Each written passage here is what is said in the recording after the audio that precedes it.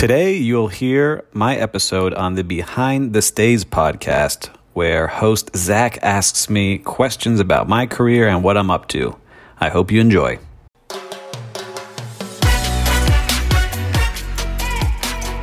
Welcome to the Hospitality Mentor Podcast. I'm your host, Steve Turk. Join me as we dive into the personal stories of some of the world's best hospitality professionals. We follow the journey of their ups, downs, and wild turns to find out what it truly takes to make it in the amazing world of hospitality.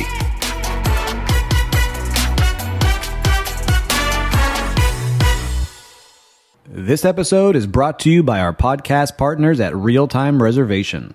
Their inventory management system is best in class for hotels and resorts to manage their non-room inventory. The web-based application allows for creative upselling of overnight and daytime visitors with add-ons and pre-planned packages.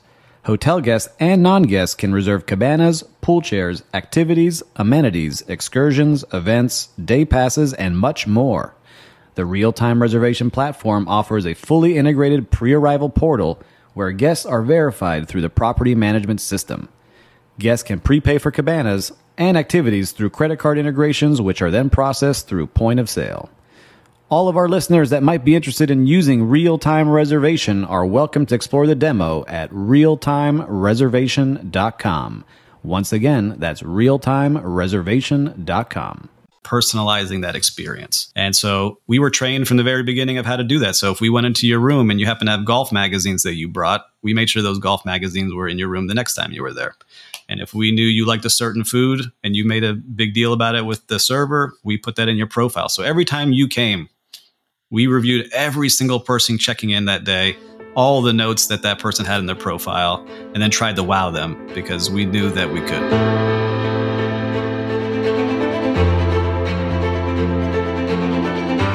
Welcome to Behind the Stays, a podcast that shares the stories behind your favorite Airbnbs, boutique hotels, and hospitality brands, and the hosts, operators, and entrepreneurs who have brought them to life.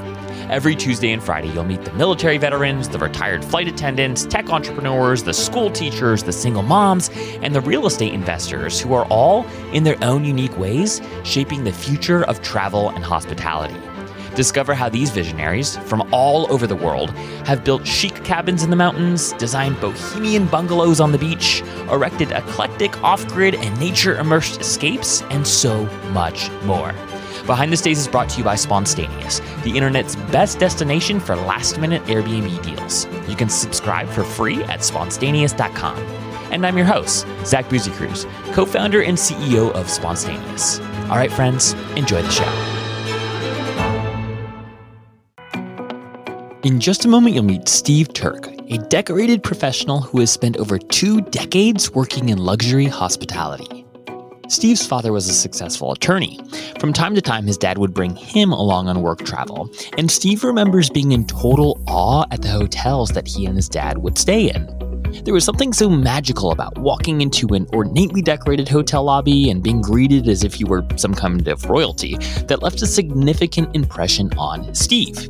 As Steve began thinking about what he wanted to do with his life during his later high school years, he assumed he'd just become a lawyer like his dad was. But there was an idea that Steve just couldn't shake. This nagging that pulled at his heart. And that nagging was a desire to work in hospitality. Tune in to hear the remarkable story of how Steve worked his way up to executive roles at Lowe's, Nobu, Mandarin Oriental, and other luxury hotel brands, why he wound up leaving these coveted roles to become a hospitality entrepreneur, and why he's now building a luxury micro-resort focused on sustainability and agritourism in South Florida. All right, friends, without further ado, get ready to meet Steve.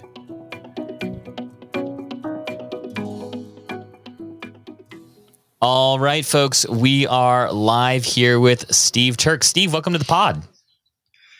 Well, Zach, I appreciate you having me. I've been watching what you're doing. I love it, and I'm excited to be a part of it now. Well, thank you. And likewise, I have been really impressed by the content that you've been putting out. And then recently you've had a couple of my favorite people on your podcast. And so I was like, you know what? It's time to get Steve on Behind the Stays. So thanks for taking the time. There's so much I want to talk to you about, but I actually thought it would be fun to just hear a little bit about why you first fell in love with this industry. industry. You've done so many different things, and we're going to unpack some of that today, but then also talk a little bit about what you're currently working on. But I'd love to just hear, like, how did it all begin? Like, take us back to the beginning. Yeah, well, listen, I love this industry, and I think it started very early. So I was lucky enough where my father is an employment attorney, and he was representing one of his first big clients was the Fontainebleau Hotel here in Miami Beach. So as a little kid, he would have to go do these meetings and bring us along, and I loved it, every minute of it. And his best friend, it turned out, was the hotel manager. So we got to stay in the Frank Sinatra suite and the Elvis suite and see all these awesome things as a little kid, where I could order anything off the TV and it was free because I didn't have to pay for it. And the mini bar, I could eat anything I wanted. And then we could go back of the house and go into see the chefs who were making cookies for us. So to me, it was like this magical world that always stuck with me. And then in high school, I worked in hotels at the Lowe's Miami Beach Hotel, and it just kind of continued from there. I went to school for hospitality and realized this is what I want to do forever. Do you remember? And so it's just been in my blood forever. Yeah. Do you remember, as especially, like, it's one thing as a little kid to be like, whoa, this is magical, and I can order whatever I want, and my dad will let me like grab whatever cookies I want from the mini bar or whatever. It's another thing though to, as you grow up, to be like, all right, there's you could have gone into law like your dad did. Like, there's so many opportunities. Do you remember what about the business of hospitality was like most intriguing to you? Yeah. And so you kind of hit the nail on the head. So I was at Florida State University studying, about to go take my LSAT. I was studying for the LSAT. And I was like, I hate this. And my dad pulled me aside. He's like, look, you got the rest of your life to work, and I just want you to be happy. So if you're going to go do something, just be the best at it. And you really like being in hotels. And so it was true. I liked the feeling. I'm like, my first real job in the hotel was 18 years old, working as a pool attendant, cabana boy at the Lowe's Miami Beach Hotel. And I thought it was the best job ever. I get to be outdoors all day, see these beautiful people and celebrities coming through. And there's some kind of addiction to it, because it's this adrenaline rush that you get. And people who work in hospitality get it, like that big rush of seeing so many people come through and creating these memories for those visitors that they're going to remember forever. Yeah. Those are the things that really struck me. Like, I can make an impact on somebody by just making sure they're having a great time, and they take that photo that sits on their mantle for the rest of their life. Yeah. Oh, so beautifully said. And it is funny. You're hitting on something that I feel like is harder and harder to find these days, which is these like magical moments where you really do feel like as a guest, right, at one of these hotels. It's one of the few places like you can actually feel like you are important, right? Or like you matter, right? Like, in what other context, like, is there somebody that's going to bring you a drink by the pool, or fold a towel for you, or whatever it is, like, or greet you in the hallway? It gives like the average Joe Schmo like me the opportunity to feel important, even if it's for like a matter of minutes. Yeah, that's what I love about, especially in really good hotels that I was lucky enough to work in.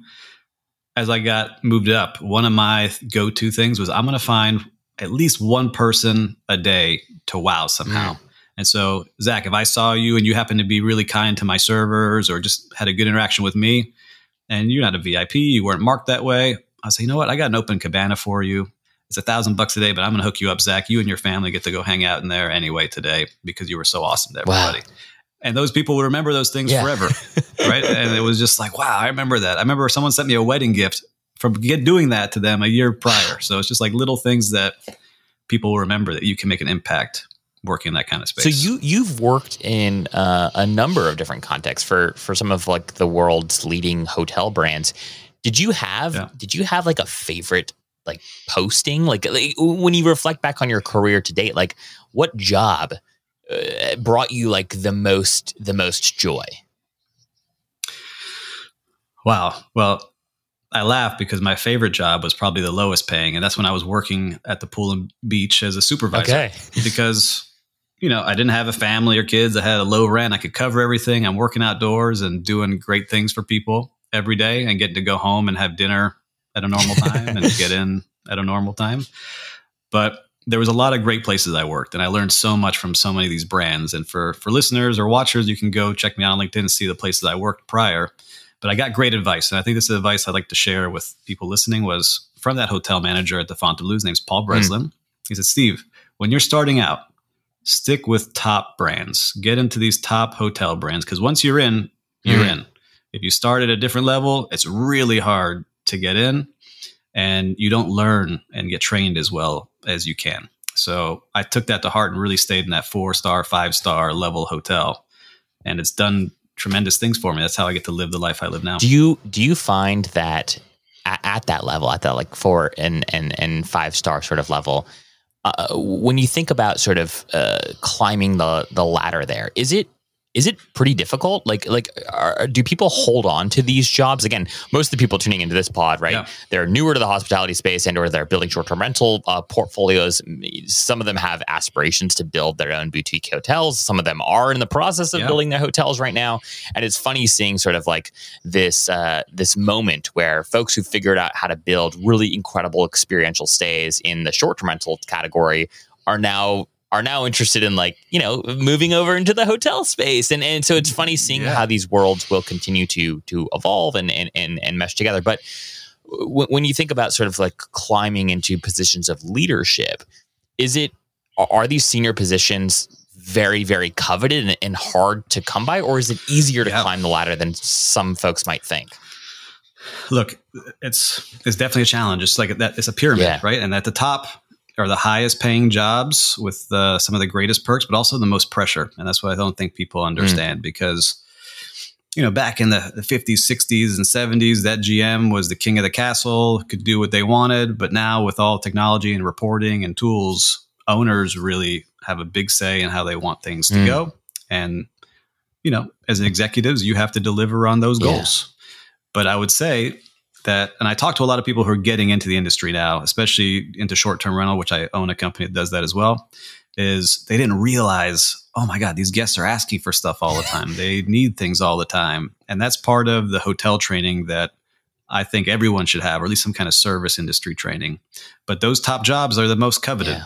And example, I was an executive for multiple hotels, my last one being 800-room hotel. And so when people come to me like, oh, I'm so stressed out. I got 30 units and it's crazy. And I've got, housekeepers, like 3 or 4 of them that are driving me crazy. Like I hear you, but it all comes down to systems and standards and training. Yeah. And this is how I was able to manage a team of 500 with an 800-room property doing millions and millions and millions of dollars. Like you can do it.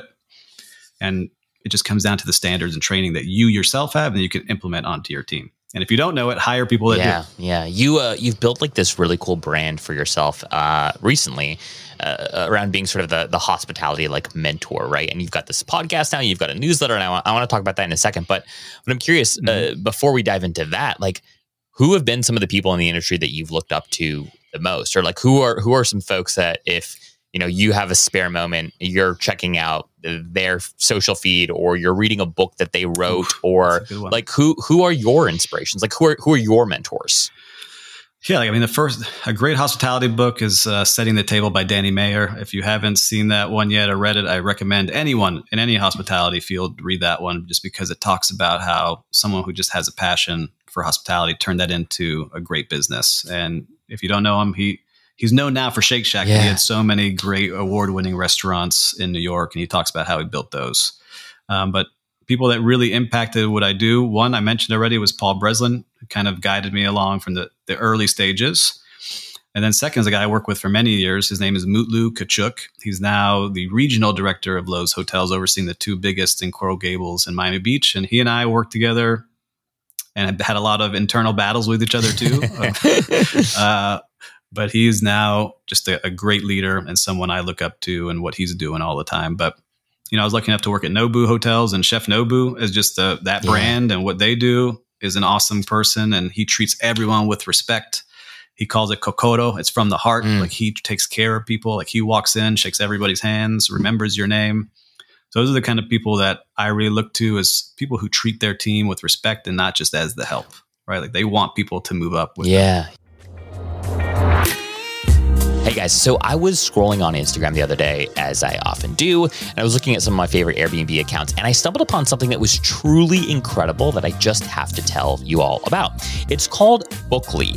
Think of Bookly as a link tree designed exclusively for Airbnb hosts and STR property managers. If you're listening to this podcast, chances are you're a hospitality entrepreneur that cares about building your brand. One of the best ways to do that, as you all know, is Instagram, which is why so many of you invest a lot of time in building a beautiful, highly curated Instagram following.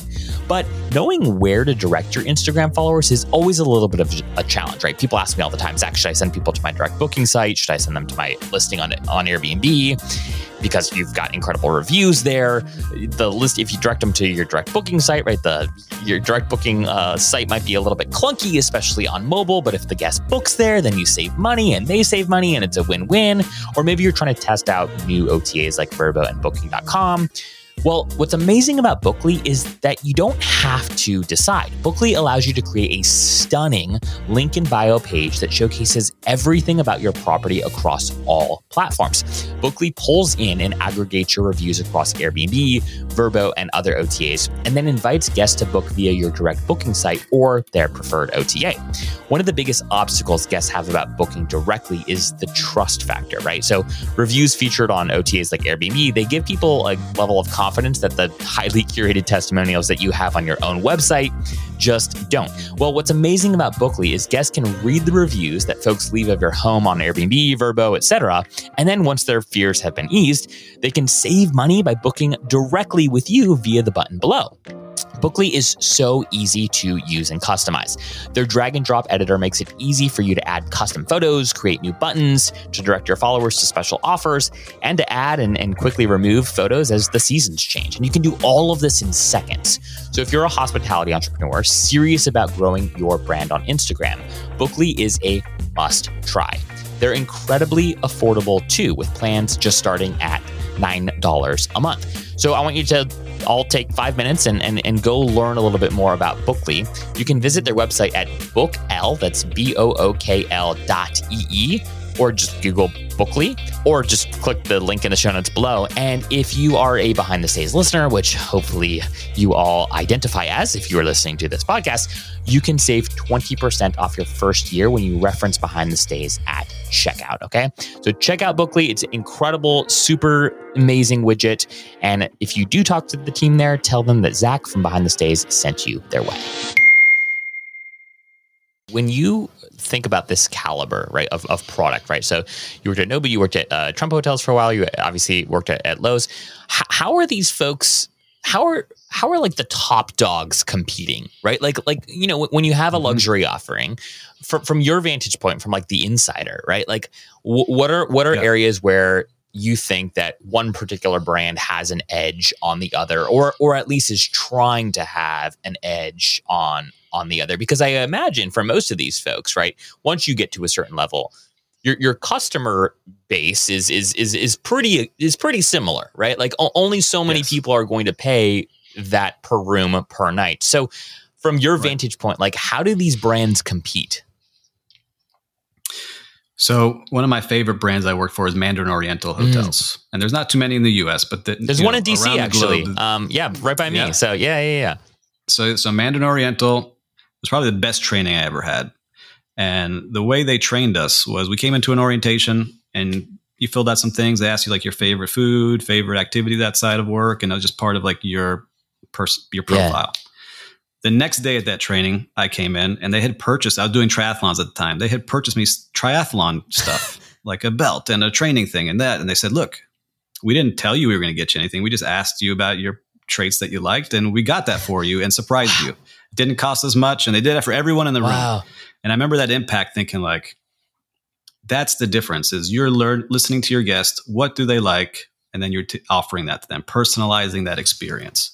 And so we were trained from the very beginning of how to do that. So if we went into your room and you happen to have golf magazines that you brought, we made sure those golf magazines were in your room the next time you were there. And if we knew you liked a certain food and you made a big deal about it with the server, we put that in your profile. So every time you came, we reviewed every single person checking in that day, all the notes that person had in their profile, and then tried to wow them because we knew that we could. Wow.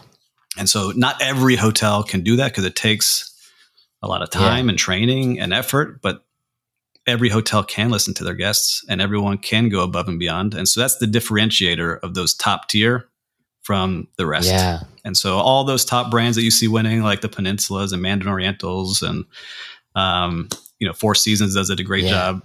Everyone is trained to do that. And so when you come from that background, you really start looking for those things in every job you do. And so I love doing that because anyone can do it with whatever company you work in, is just taking care of your customer that way. While we're on this train of thought here, given that you've had experience working at these levels, how do these folks think about short-term rentals and sort of experiential stays, and as they become more and more professionalized, right? Like as a travel and hospitality asset class, what are those conversations like? Like, is it still just like, oh yeah, that's that thing going on that is in the dark corner, and who really cares? Is there like a felt competition? Like what from your vantage point is like the state of things? So it's changing. At the beginning, it was more like an annoyance, like almost how you would like swat away a bug. It was like, what are these guys doing? They're not letting me charge as much as I need to for my room because they're taking away some of the compression in the market because now there's more places to stay.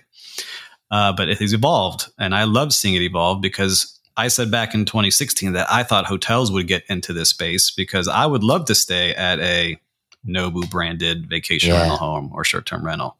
Right, I would love to stay at a Ritz-Carlton or Four Seasons residence, which now is happening a lot more. And now you got St. Regis creating residences that have the option to be short-term rentals. So hotels know the game. They see what people like, and they're changing. And you see some of these hotel brands changing their offerings to more long-term stays. Right, you see Hilton has their product now, Marriott, which is more like bargain kind. But I like the elevated, like it actually matches the brand of these homes. Like Nobu created a hotel in Malibu. Which is 12 rooms only, invite only to get in, right? But it's basically upscale, luxury vacation rental coined as a hotel. So they're in it. And people may not think that they're going to be in it, but they know that people want this. Certain brands are going to go after it. And the ones that haven't done it yet, they have a different model. They're more big convention center hotels. Like they depend on groups to drive that business. But I still think that there's a lot more of this traditional hotel going to get into this vacation rental short-term world. Yeah.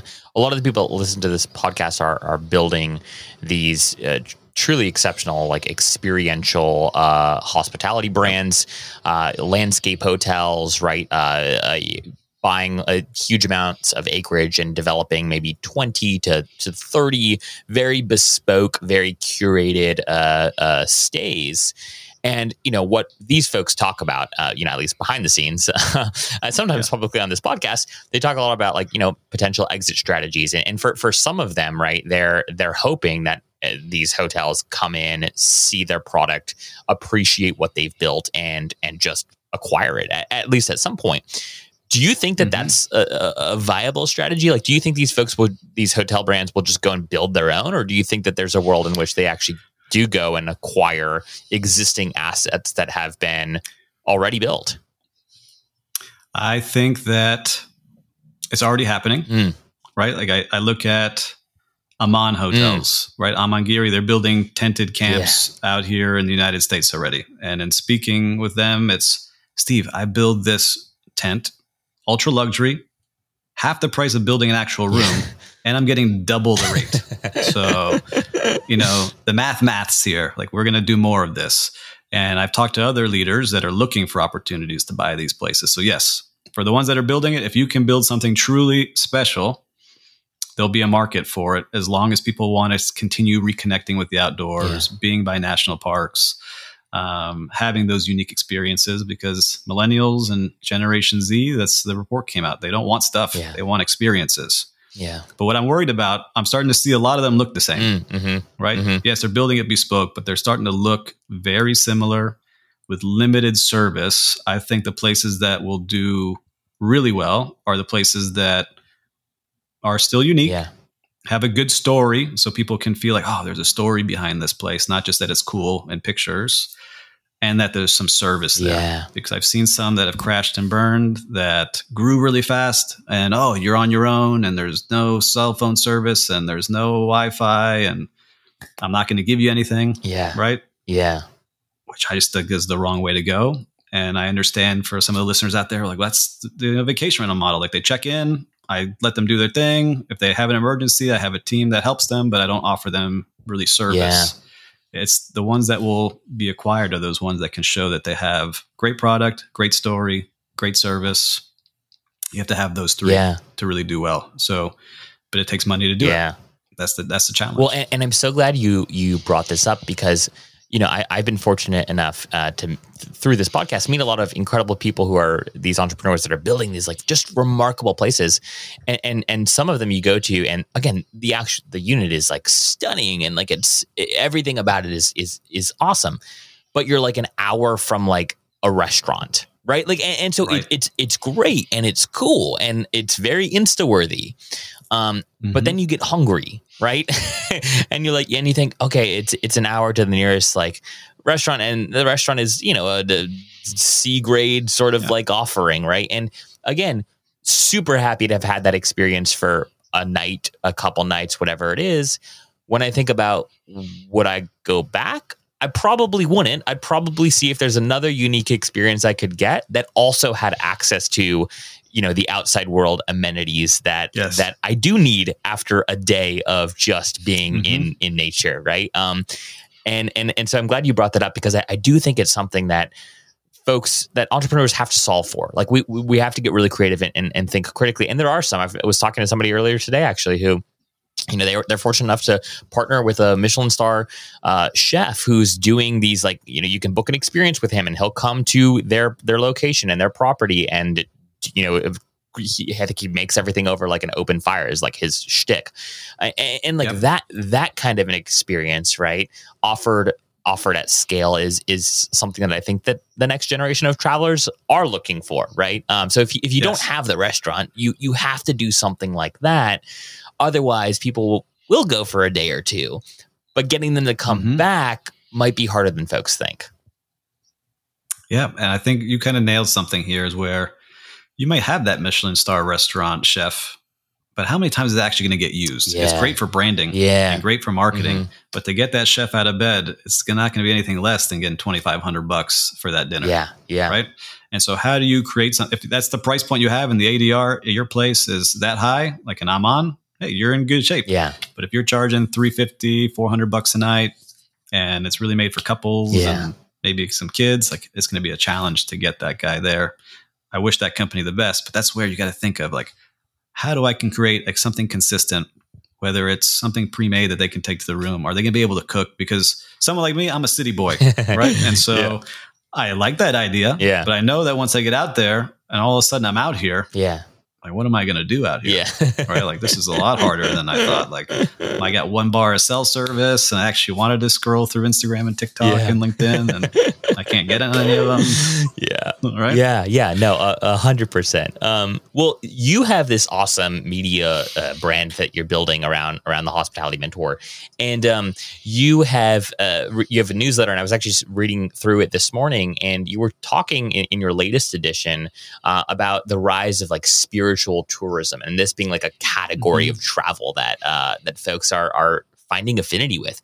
Can you just like talk and pontificate about this a little bit? And what do you think is going on here? Is this a generational thing?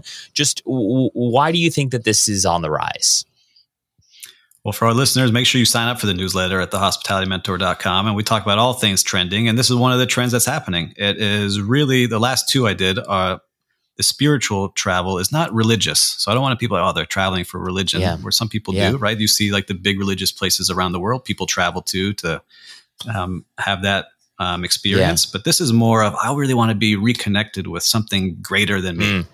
And they're going to places like Arizona that has like Sedona, which is just known for these, you know, wellness and healing experiences and following what Native Americans were doing hundreds of years ago to try and reconnect with something. They're feeling like there's something's missing. And I think it's because people are, look, I use my phone all the time. I see my screen usage. You know, people aren't connecting with people all the time in the real world. They're doing more of this, and they want to find what's the meaning out there. So they're looking for places around the world that they can go to a hotel, and those hotels are doing it. So like in London, they are doing tarot card readings with a top tarot card reader from their city. And Is it a little bit of marketing? Sure. But people are traveling there to have that fun, unique experience. So it doesn't have to be something just in nature. It can be something like that. Yeah. And then you see spas that are really doing this more and more to where they're getting into meditation and not just strictly wellness, but like how to make your mind stronger, how to do those things. So I see it happening more and more.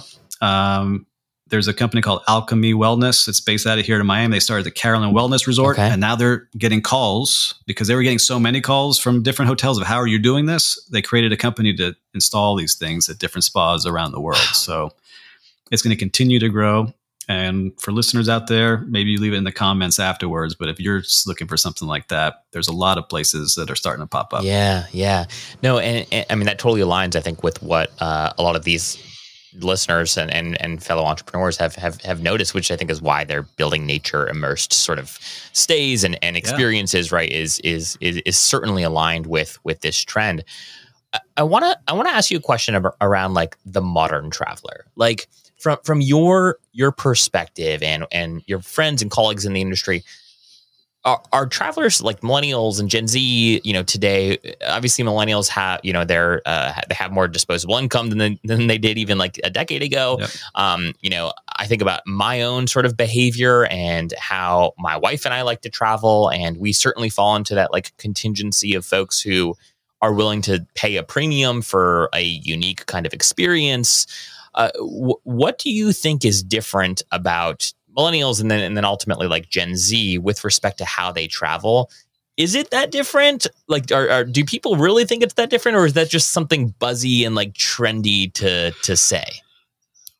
Yeah, I think, look, there's different generations that want different things. I think in previous generations, they wanted to go to a place that was consistent and they knew was safe and they knew they were going to have good service, right? That's why all of these brands popped up in the 60s, 70s, and 80s, because there wasn't anything consistent, right? And Hilton and Marriott really started coming in and standardizing everything, but then everything started to look the same, right?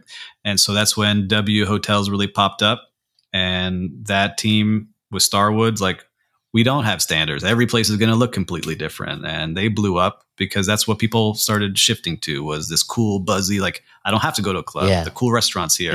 And I've got that. And so I think now the brands that are starting to win are the brands that are creating these unique spaces, that are embracing sustainability, are embracing wellness and doing well. I think a good example is One Hotels. One Hotels is starting to expand fast because, again, came from the same team that made W Hotels, right? So they sold Starwood. Now they're building this brand at One Hotels because they know what the modern traveler is looking for. The things that are improving the community, or they feel good about spending their money in a place like that.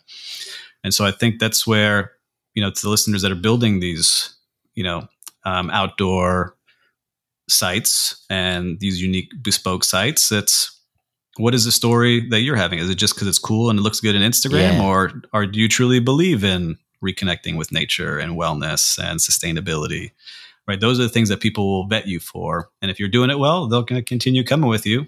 But if you only do it so, you might be like Zach and I that just stop by once and we look for the next one. Last minute cancellations suck. And that's why we built Ping. Ping makes it easy for guests to be notified when their favorite Airbnbs become available. Ping is a simple widget that lives on your website or your direct booking site and allows your fans and followers to sign up and be notified if their preferred dates become available. Here's how it works. Jimmy sees that you're booked the whole month of October, but he wants to be notified if any 3-night window in the month becomes available. Jen is a returning guest, and she wants to be notified if any week in June, July, or August becomes available. In a matter of seconds, Jimmy and Jen fill out this simple form, and they will be pinged if the requested dates become available. And as a host, you will immediately get pinged via email with Jimmy and Jen's contact information and requested dates, which enables you to build up your own database of guest email addresses. Ping is what the best Airbnb hosts use to maximize bookings. You can get access to our beta pricing with plans that start at just $39 a year at bnbping.com. Again, that's bnbping.com. I'd love your insight into loyalty, right? Because loyalty is something that has been really, really hard to garner in like the short-term rental space, and people talk about it all the time. If you know, there's a zillion podcasts out there in the short-term rental space that talk a lot about like the value of repeat guests and why you want to promote direct bookings, why you want to rid yourself of the evil OTAs, right? I mean, there's a lot of content out there. Yes. There's no shortage of it. And the underlying premise, right, is around building loyalty and owning the customer. And obviously, like hotels have had, hotels were around when Expedia launched, right, and Kayak and Booking and whatnot, and the effects of the OTAs were certainly felt there before they've been felt here. Mm-hmm. When you think about loyalty, do you think that there's a way to do it in short-term rentals? Is it kind of like a waste of people's time? Like, what are your thoughts there? I think, like you said, a lot of people talk about it, and this might rub people the wrong way, but I think there's a lot of people who got into the game and don't really understand hospitality, right? Like you said, they come from tech, they come from real estate, they come from different sectors and don't truly understand what it is to take care of that guest. But once they understand, they're able to convert those people, right? So if you booked with me through Airbnb and I did my job of making sure I wowed you with a great welcome amenity, a welcome card, and said, hey, Zach, if you had a great stay here, make sure to book next time with us directly. You could use this link anytime you're in Miami. Yeah. You can contact us directly. I have a good feeling I will get you to come back again. Yeah. But some of the brands that are, hey, you checked in, I can't get a hold of anybody. There's an issue. There was nothing here. It just looks like a standard apartment that was filled with IKEA furniture or Target, because I saw that when I was walking through the shops. That's where you're not going to get anybody to return back unless they're just looking for a cheap rate. Yeah. But there's plenty of cheap places on Airbnb and VRBO and Booking. And now American Express has their vacation rentals, and everyone Google's going to be putting vacation rentals out and Marriott Villas. Like, there's so many channels to put your product now. But if you can wow them and they feel like they've connected with you because you did a great job, they're going to book with you again, and they're going to want to. And not every property can do that. Like as we're building our vacation rental company, we have some properties I say are grandfathered in that I don't love, that we're planning on shedding. Yeah. But the ones that we're adding on, we're getting repeat customers because it's a great value for what they're getting. They're in great locations. Yeah. They're getting the service they want, and they come back year after year because we know we're going to take care of them. Yeah. Do you think with respect to loyalty, because I think one of the hard things is, right, I've stayed in incredible places where hospitality was like off the charts, right? But I'm just like never going to go back to like that particular place in Washington State or whatever it is, right? Yeah. And that again, but I had a great experience, and I travel all the time, and I love staying in cool places and unique stays and blah blah blah. And so what I haven't figured out yet is like, why isn't there sort of like a network or some sort of like affiliate program? Like, the airlines have like their alliance programs, like you got Star Alliance, you've got One World, right? Like, do you suspect we'll have something like that in short-term rental and vacation rentals? I see some soft brands popping up already. Yeah. Right. Like our friends over at Storied, they're starting to do stuff with castles, and I think they have something they're coming up with. And I think now they're doing Nook, which is going to do more of this experiential travel. And so I think they're onto something for sure, because, like you said, you may go to that place in Washington State, and it has no other place for you to go. Yeah. Like you would love to stay at it if you were going to Asheville, but it's not there. Yeah. And so you got to find somewhere else to go. So that is a challenge. But I think some of these soft brands that can get everyone together, like the Hotel World's had it for a long time with leading hotels of the world, and now American Express Travel, where it kind of has everything there. Like, there's ways to do it. It's just that you have to buy in. Yeah. And a lot of these owners don't understand why they may have to give up a percentage of that nightly rent to do it. So it's going to take some great operators to convince them and good salespeople, and then to deliver on that. Like, you actually get loyalty points towards something. Yeah. I love using my points. Like, I'm a big credit card guy and getting my points and using those things. And I'm very much a fan of a certain brands of hotel. And if I can't stay at one of those, then, I usually am bummed out because I am loyal to those brands. Yeah. So It's something will happen. Yeah. It has to. Someone's going to create a good way to do it because more and more people are traveling that way. Yeah. One last question on loyalty here. Marriott, obviously, right, with Bonvoy and whatnot, which isn't that old, right? Like they've done this really, really great job of being able to centralize like membership across their portfolio of brands. Do you know, just based off of being an industry insider, are people like pretty loyal to specific Marriott brands in that, like, are the next generation of travelers really loyal to Autograph, right? Or Sheraton or whatever, like, or is it really like, no, I'm just loyal to Bonvoy, if that makes sense. Does loyalty exist at the brand level, or is it really at the company level? I think it is at the entire company level because the people who are going to stay at a St. Regis or Ritz-Carlton are going to stay there. Like those are super fans. Like I only stay at St. Regis. I only stay at Ritz-Carlton. I only stay at Four Seasons. And you see some celebrities like this, like you'll be posting they're at every Four Seasons. Like that's just where they stay because they get treated the best when they're there. But for like the mid-tier, right? Maybe people like you and I, if we have our Hyatt points or Hilton points or Marriott points, we're looking to stay at anything we can use our points at that seems to be the best value for those points. Yeah. Right.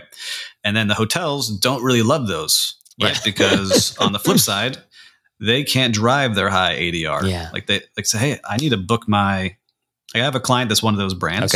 Okay. Yeah. We won't say which one. Yeah. And they use those bonus points as a way to get the suite sold. They don't want to fill those lower rooms with points. And so they'll try to cap those rooms to really push the higher ADR that they need to achieve to get their bonuses and to get their goals for the company and to make everybody happy. And so it's a big challenge because you have more and more people using points and you don't make as much money with people who are using points within the hotel. Yeah, interesting. So it can become a challenge. Just like you saw that happen with Delta in their lounges, right? Everyone was getting points and they were filling those places up and they were losing a ton of money. And so they made those changes and everyone freaked out, right? Because they were loyal to get into that Delta lounge to get their free $4 bottle of wine that comes in there that they pour and whatever else. But yes, people will be loyal to certain brands if they felt like there's a value to it. The hotels love it and don't love it, like the overall company does, but the individual hotels is a challenge. And yes, you're loyal to, I think, the top tier. You're loyal to a company wherever you can use that hotel. But if you can't, you don't use them. No, it's such a. Does that make sense? No, it makes a lot of sense, and I've just been curious too about how the more that I learn about the space, and again, I'm still so new and so green and whatnot. But I've been curious specifically about, because there are folks who listen to this pod who are interested in developing soft brands that represent collections of a particular type of short-term rental asset and vacation rental asset, and all of them are wrestling with this question right now, right? It's like, oh, hey, I want to be the Marriott for, this type of vacation rental stay, right? And the loyalty component in particular is the one that is incredibly challenging, beyond a lot of other things that are incredibly challenging of trying to mirror the Marriott model. And I haven't seen anything that has come close to truly being able to solve this at any sort of like scale. And so I'm just, but it has to be coming. It really has to be coming. Like, I think it's Airbnb that would figure it out, or VRBO. Like, you're spending this many dollars with us, you're going to get this many points that we'll put towards your rental, right? Like that's how I see that potentially happening down the road. Even though people like to hate on Airbnb and the OTAs, like they're in the best position to do it. Develop this. Yeah. They have the people. They have the people coming through. They've got the eyes on it. They have loyal customers, just like Uber. Like, I've never taken Lyft. I've only done Uber. I get a lot of points and credits I get to use because I use Uber all the time. So they understand. Well, I want to hear a little bit about what you're building now, Steve. So, actually, talk to us a little bit about you. So you don't work for a single hotel brand now. You've got your own, consultancy. So talk to us a little bit about that, and then you're also building a luxury micro resort. Speaking of these like micro resorts, and that's really focused on sustainability and agritourism in South Florida. So talk to us a little bit about like what Steve is up to now. Yeah, so I do three things, we'll say. So the big thing that got me out of the day-to-day operations was I was using LinkedIn all the time. So I encourage everyone out there, get on one of the social media channels, provide value to people. But I was sharing a lot on LinkedIn. And all of a sudden I started getting a lot of people contacting me saying, hey, can you help us? And I looked at my wife like, hey, this is now more than like one or two. This is like a lot. Yeah. Like, I think I can turn this into something. And I want to spend more time with the kids and you. And it turned into consulting. So I gave my 6-month notice to my hotel, which is a big notice. Yeah. I said, hey, just so you know, I'm heading out. And I started consulting with a lot of big brands. So I really focus on resorts and creating unique experiences and helping them drive revenue out of spaces they thought maybe they couldn't. Right. And then I have a team that helps them with menus and doing secret shops and all the fun things that hotels need to improve. So that got me out knowing that I wanted to do vacation rentals. And so I have my partner, his name is Victor Feria. We have a company called Tangy Management, and we are all hotel trained on our team. So everyone that's on our team comes from hotels. Wow. And we are finding our niche in these single family homes that are like 3-bedroom, 2-bath with a pool across South Florida. And that's grown now into West Florida. We have homes in Georgia now, in South Carolina, and we're about to get our first in North Carolina, which we're excited about. But what we noticed was this, right? Just by doing the podcast was like, all right, it's getting challenging out there. There's a lot of vacation rentals. Yeah. They're all throwing in these unique things of decor and games, and they're all starting to look like crazy versions of each other. It's almost like if you put in like into ChatGPT, like make me an awesome vacation house, make it more awesome, make it more awesome. And it keeps going. So what I noticed was like, I just want to try something different. And back in June, I was like, I want to do this micro resort. I want to do something outdoors. Like, my wife and kids don't love camping, but I want to do something that we could go do outdoors. Yeah. So the search began. I started looking for land, and it was a challenge, right? To find something that was close to something. Like, my goal was it had to be within 40 minutes of a major city. Yeah. And within like 20 minutes of a supermarket. Yeah. Right. So that was the thing I wanted for my family. And so as I kept looking, it just turned into a family friend happened to own a farm right outside of Miami. So I won't say which way because I don't want to ruin it yet. Yeah. But it's 40 minutes outside of Miami. Okay. And I can get to a supermarket in 20 minutes. Okay. And what I learned was that farmers are struggling right now. It's hard to be a farmer. And so I said, look, you have some space that's not used in this 25 acres. And I said, I want to create some kind of glamping experience here. Would you be open to that? And you get a percentage of the nightly sales, right? So I'm going to help you as a farmer. You know, you're going to get a piece of the rent every night that will help you. And they said, yeah, that would be absolutely. We're struggling so bad. Just a little bit would even be great. Like, we're renting out an acre for $500 a month, and it's not helping us. I'm like, for what? Yeah. So I was like, you're going to make much more money working with us. Wow. So the farmer loves it. I found a great ultra luxury tent provider that we hope to work with. We already have our marketing team, PR team, our operations teams in place, ready to go. The challenge is now getting our county to approve it. And so I didn't realize the challenge that it would be. And luckily I have great attorneys that deal in this all the time. Yeah. But we're the first to take it this far. Wow. Right? We've already submitted the application. They then made us to go to another hoop, which we jumped through. So now we're in our third hoop of jumping through. Jeez. And they're like, we would love to have agritourism, but we're not sure what this will do to the land, right? If this can open up a floodgate and people are going to take over all the farmland. I said, we're here to help farmers. Yeah. We're here to connect people to this farmland so they can see how unique it is. And then third, we want to bring people down here so they could see it. So it's a win in all ways. And we're waiting for the answer. So we keep spending money on attorneys and more fees to get it. But we feel very confident about it. And I just like this model because, again, we have the great product, we got the great story, and we'll have the great service. And I'm looking forward to getting this off the ground and making it happen. This is amazing. This is I'm excited for you. I mean, fingers crossed you are able to get it through. But this whole model is brilliant. And you know, I've talked about this on the pod before. But like, you know, I know a lot of folks I was raised Catholic, and I have a big network of strong religious friends and family and retreat centers, right? The number of like Catholic, like the Catholic Church, I believe is one of, if not like the largest like real estate owner in maybe the world. The Catholic Church owns a ton of real estate. And these retreat centers that everyone used to go to, right? Like they're 40, 50, 60, hundreds of acres, and they're right outside of major cities, and they're empty, and they're really old, and no one comes anymore, and it's really sad. And what is the model of folks, right? People listening to this pod need to go and meet these retreat centers and do exactly what you did with the farmer, right? Like this, and they're in gorgeous places. Like they're in gorgeous places. Anyways, so all that to say that, like, I love. All right, so we're starting, Zach. Let's do it. I'm down. I'm ready. If you get this proved, through Steve, like, let's go. But honestly, it's like kind of like a no-brainer, and I just feel like these worlds are like just not as connected as they need to be. All that to say, love the idea. Think that there's a ton of value in it, and keep us posted on how it progresses.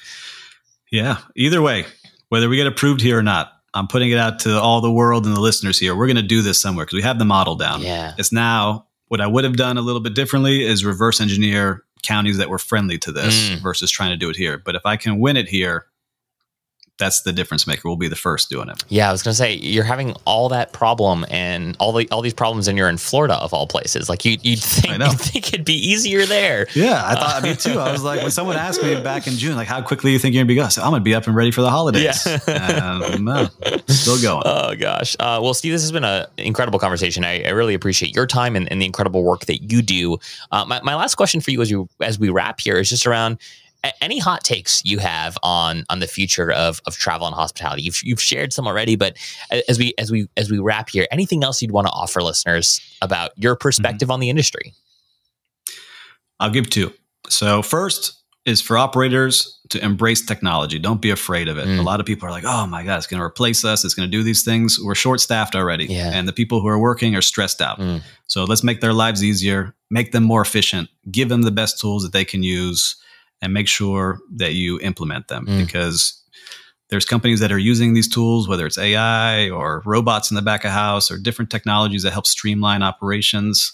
Take a look at those. Don't stay with these old grandfathered in products. Yeah. The other is, don't be afraid to go check out places that maybe are off the radar. And so I'm doing that for myself. I want to go check out cities that are different, that aren't like the top 10 cities that everyone travels to. Like, go challenge yourself in 2024. Go find something unique. Go have that unique experience with your family, friends, or solo. Look for these fun places because now I think it's easier than ever to find something fun and to stay in a bunch of different places because you can stay in short-term rentals. You can stay in hotels. You can stay in these experiential places. So go challenge yourself in 2024. Go do something fun and find one of those places. I could not agree with you more. I love it, Steve. Thank you so much for your time. For our listeners, I'll have links to Steve's LinkedIn in the show notes below. I'll have links to the Hospitality Mentor podcast, which you should absolutely go check out if you don't already listen to it. I'll have a link to the Hospitality Mentor website where there's the newsletter and other resources as well. So if you want to learn more about Steve and all the great work that he is up to, just scroll on down to the show notes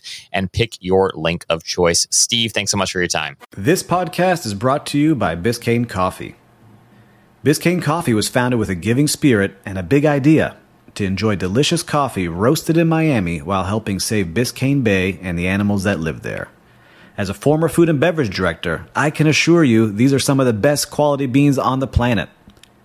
10% of every coffee sold is donated to nonprofits to help preserve Biscayne Bay for all to enjoy.